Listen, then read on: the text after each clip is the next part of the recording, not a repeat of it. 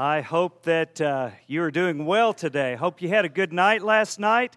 And we are going to talk about God. I could not have chosen better songs to talk about or to lead up to the lesson that we're going to be giving this morning, that we're going to talk about.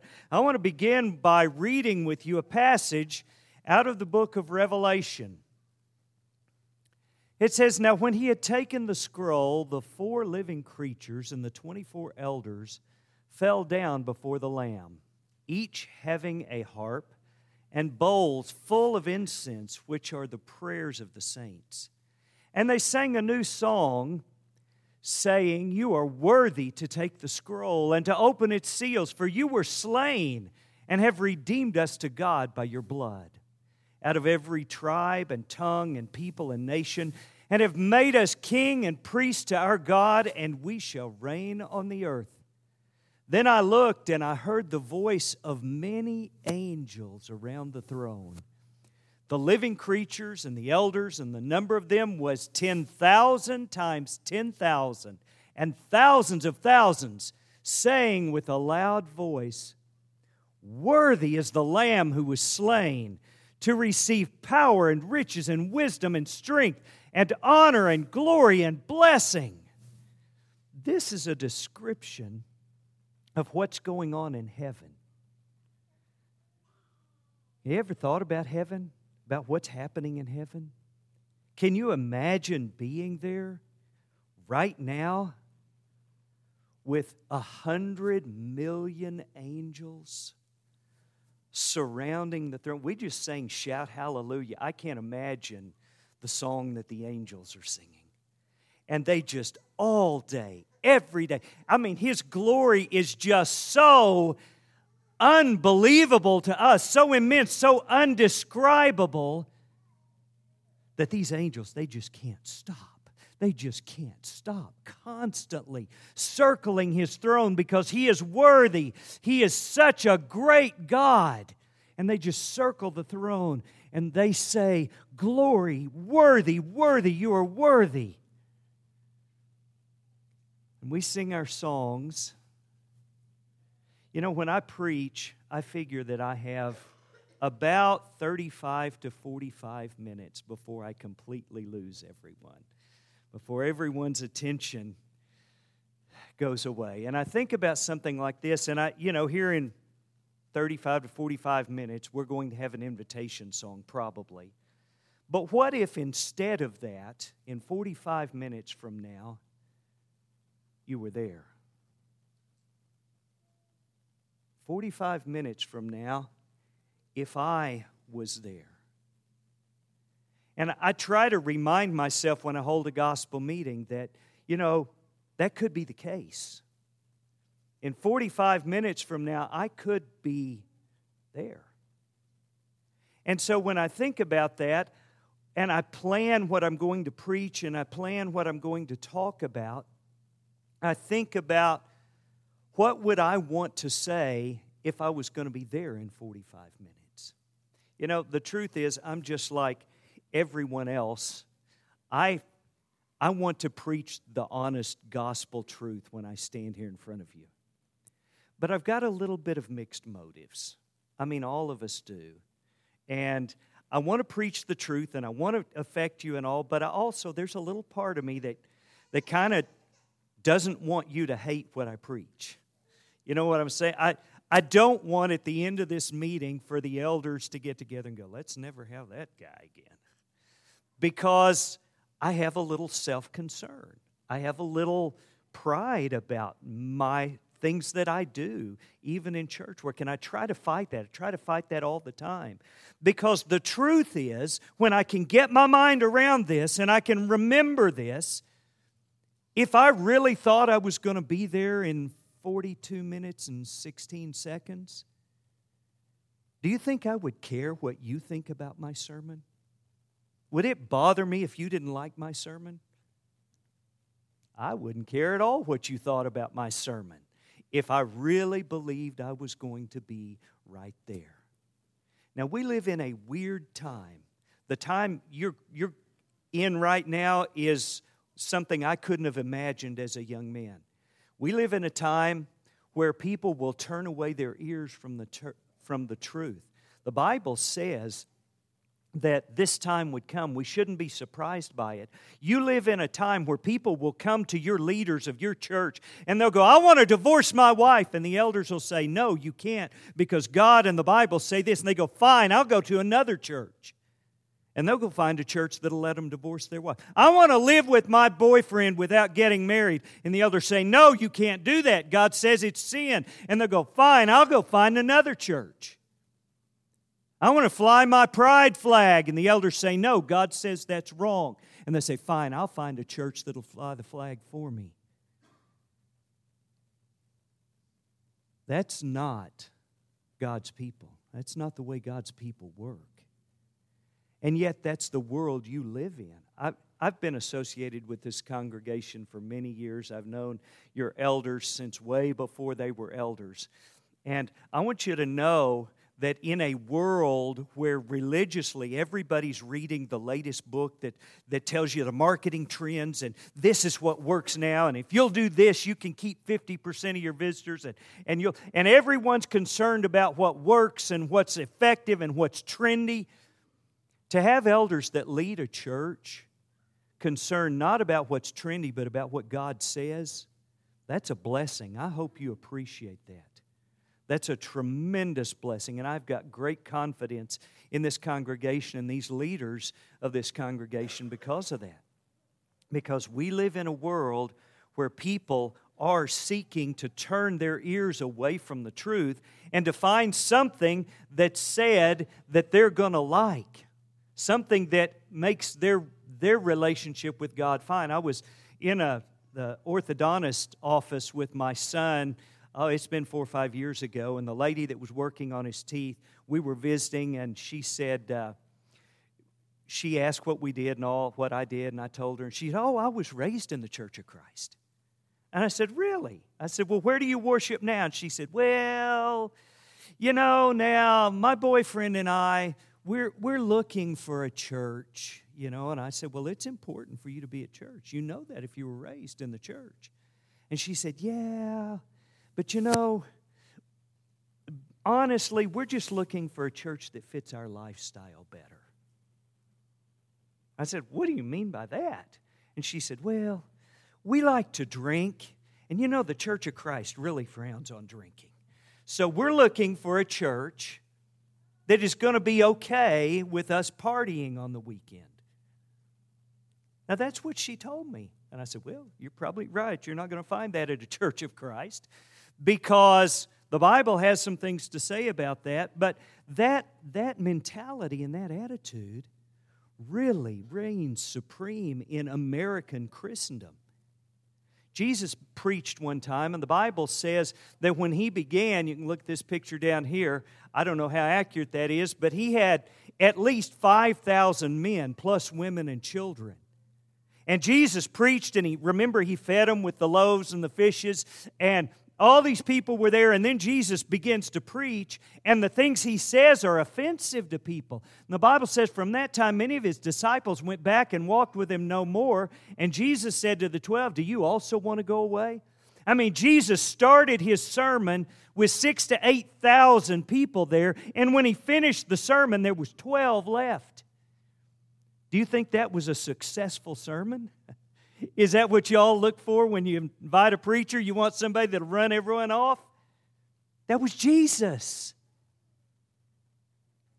Why did they get offended? Why did they leave? Because He said stuff they didn't like.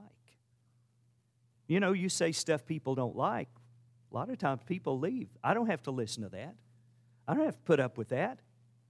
And so they're going to leave. And I want to tell you that here, our business is to say what God says and not say what people want to hear. That's what we're about as servants of God. He said, are you also going to go away? And I want to tell you, this is the heart that Jesus is looking for. Simon Peter answered and said, Lord, to whom shall we go? You alone have the words of eternal life. You see, there's nowhere else to go. No one else can save us. No one else can affect us in any way spiritually beyond death.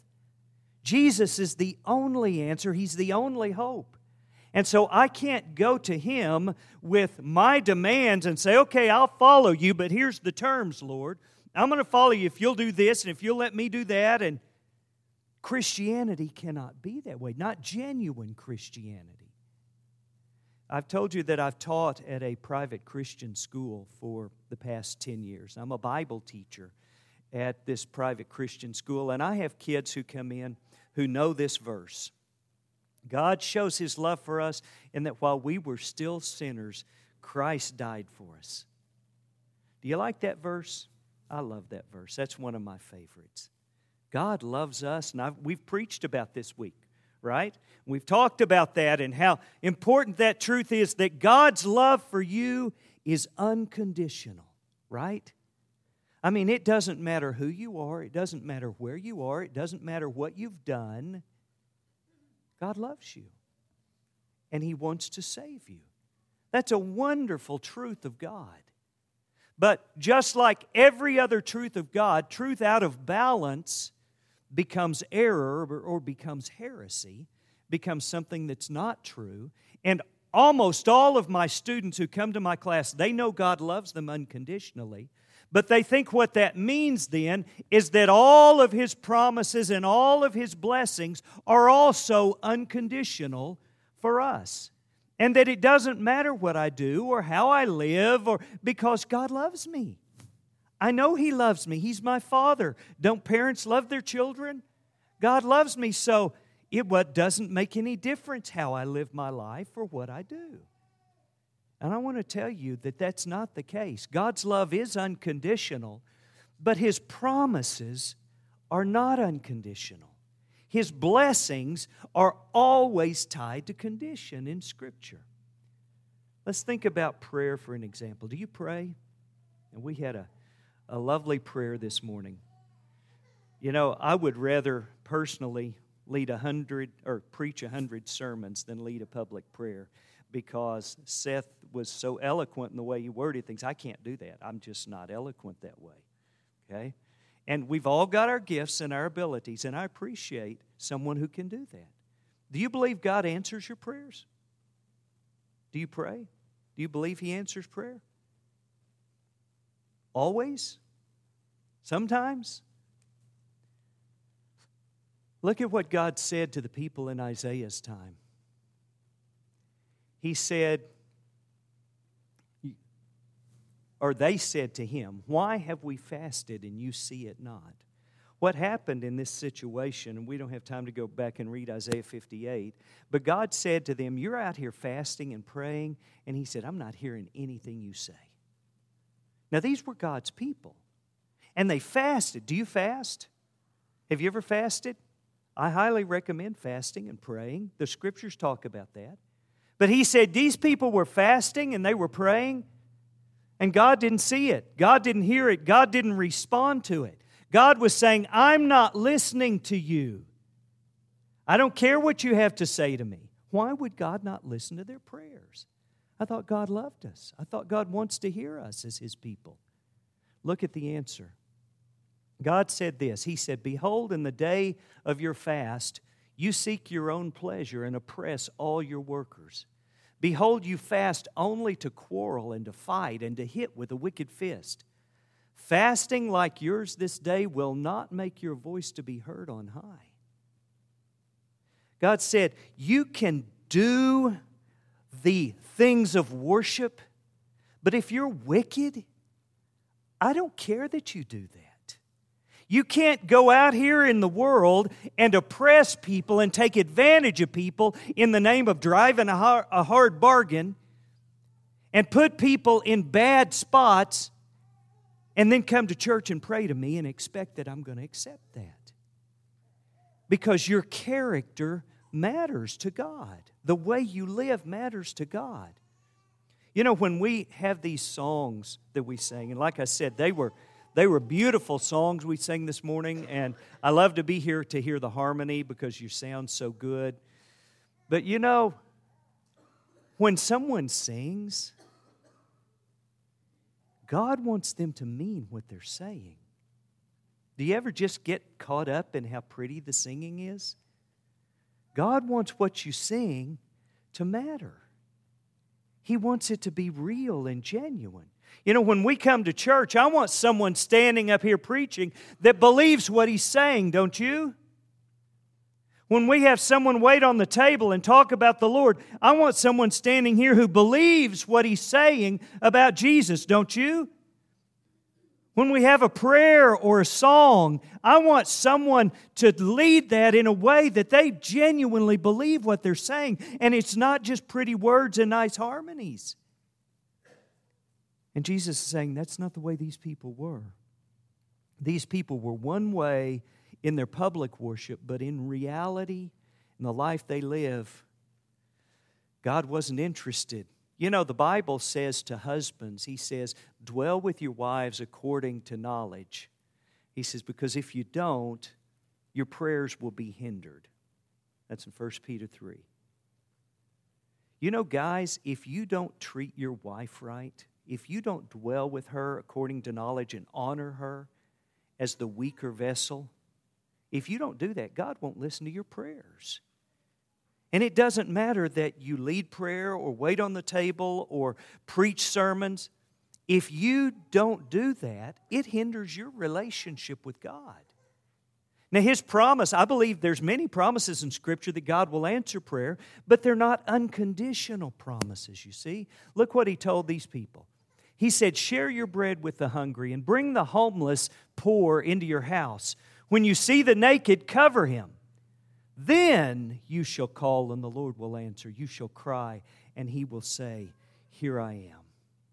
He said, you want me to hear your prayers? You want me to recognize what you do as service to me? You want me to honor that? Then be the kind of people that I want you to be. You care for poor people. You bring homeless into your house. You look out for those who are the ones who need help. You be that kind of person. And then I'll listen to what you have to say when you pray. Look at this passage in James in the New Testament. He says, for that person must not suppose that he will receive anything from the Lord. You know who that person is?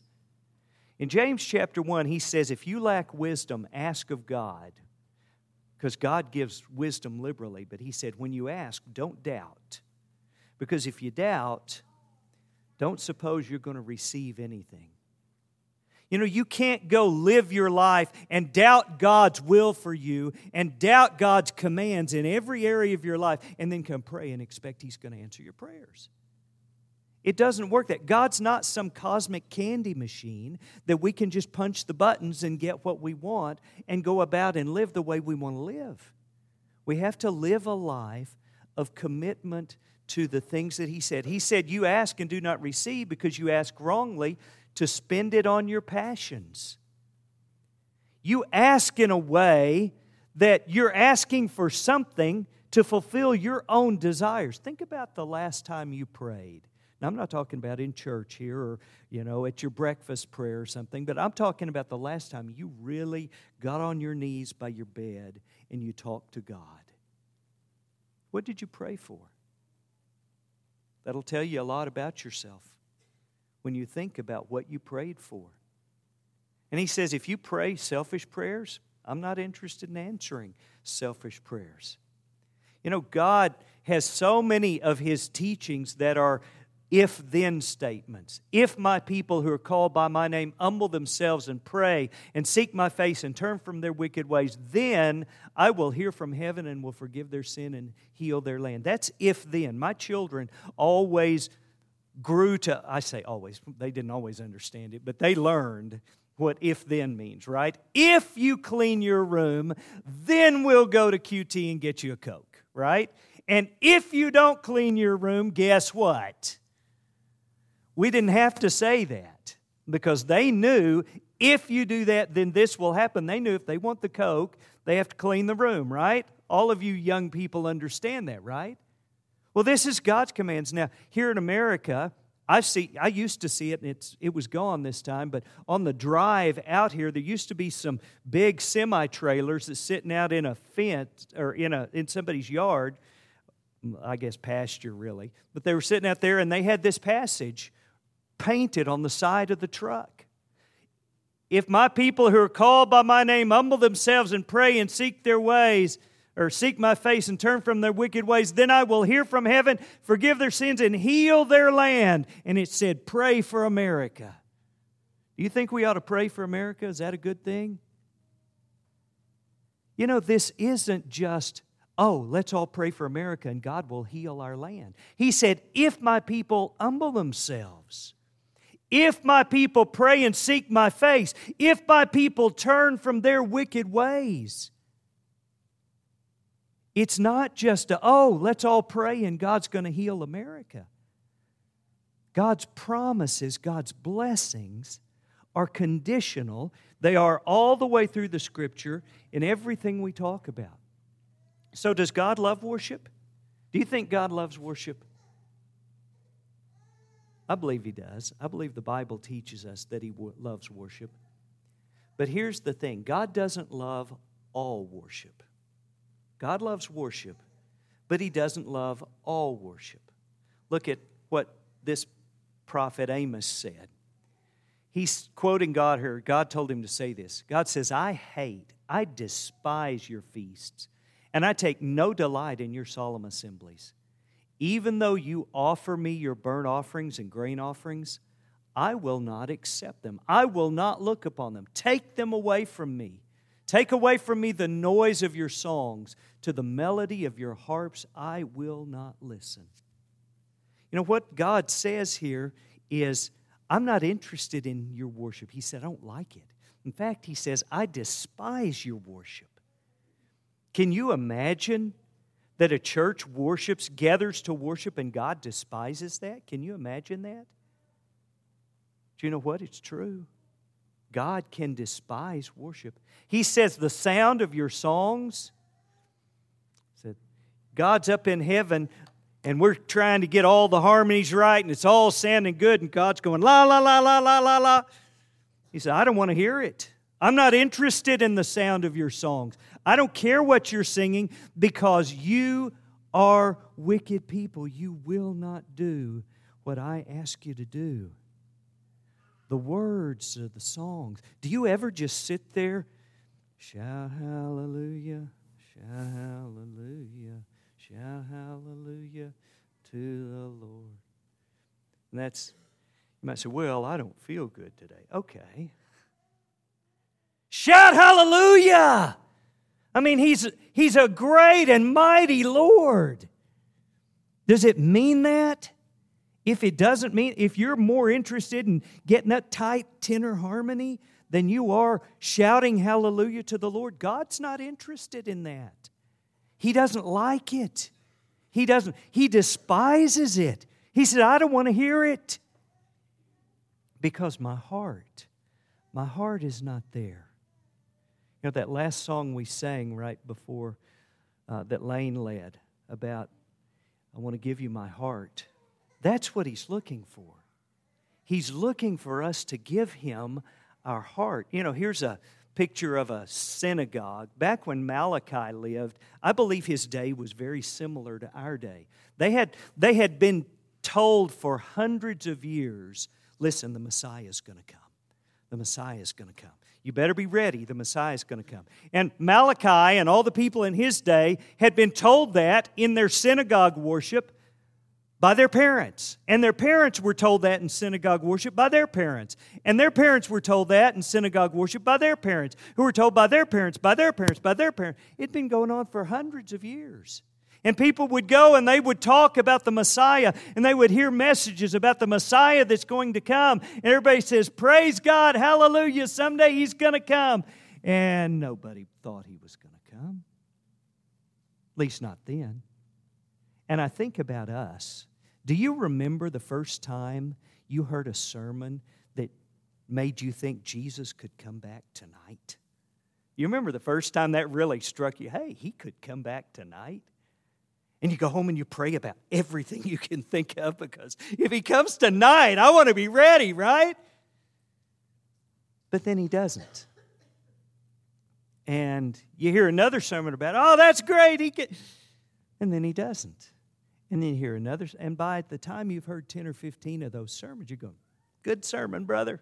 Yep, the Lord could come back any day. Yeah. Who here believes He's coming back today? I mean, really?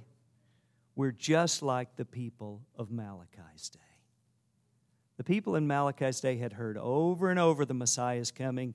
And not that they didn't go and worship, not that they didn't think theoretically this could happen someday, but they didn't expect it. And Malachi talks to them. He says this, when you offer the blind as a sacrifice, is it not evil? When you offer the lame and sick, is it not evil? Offer it then to your governor. Would he be pleased with you? So what these people were doing is they were taking these blessings that God had given them, and I want to illustrate for you here with blessings. Okay? M&Ms are blessings, right? We all agree on that? Okay? God gives you blessings. And these people had good sheep, and they had lame sheep. They had good sacrifices, and they had bad sacrifices. And they were looking, and they were the kind of people that didn't believe Jesus, the Messiah, was going to come anytime. So they would say, it's time to give a sacrifice. Oh, man, this is a really good lamb. You know what? Just give him that. Let's just take this one. It's not going to live anyway. Might as well sacrifice that one. I mean, what difference does it make, right? You're making a sacrifice to God. I mean, so it's blind, put the thing out of its misery. God ought to be happy about that, right? And God looks at him, he said, I know you. I know what you've got. I know what I gave you. And you won't even give that to a man, and you expect me to be pleased with it. I've given you all this stuff, and you're going to use it all on you, and you're going to keep all these things to yourself, and you're not going to give any of them to me. Now see, God uses this, and that could be our time, it could be our money, it could be our relationships, it could be any of those things that God gives us as blessings. Now, I did clear this with the elders before I did this, okay? These are the blessings that God has given you, and we're going to say, just for illustration, that these are financial blessings, okay? God gives you some money, right?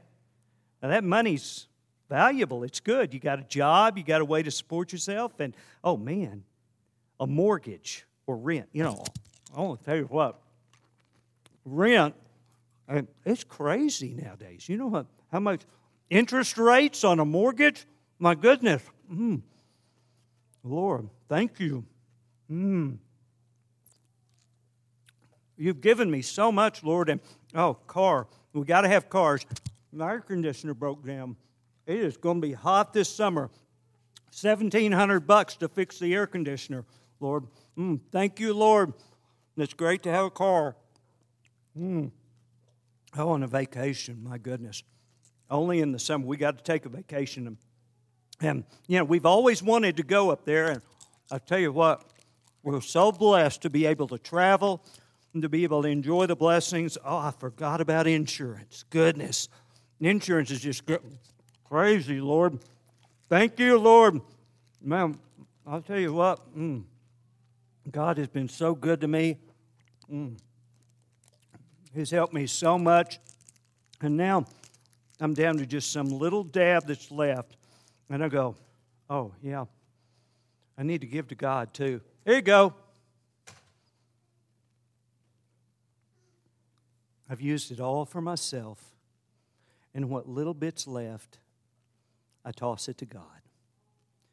And what's crazy is some of us actually think God is going, oh, man, cool, there's still some in there. Awesome.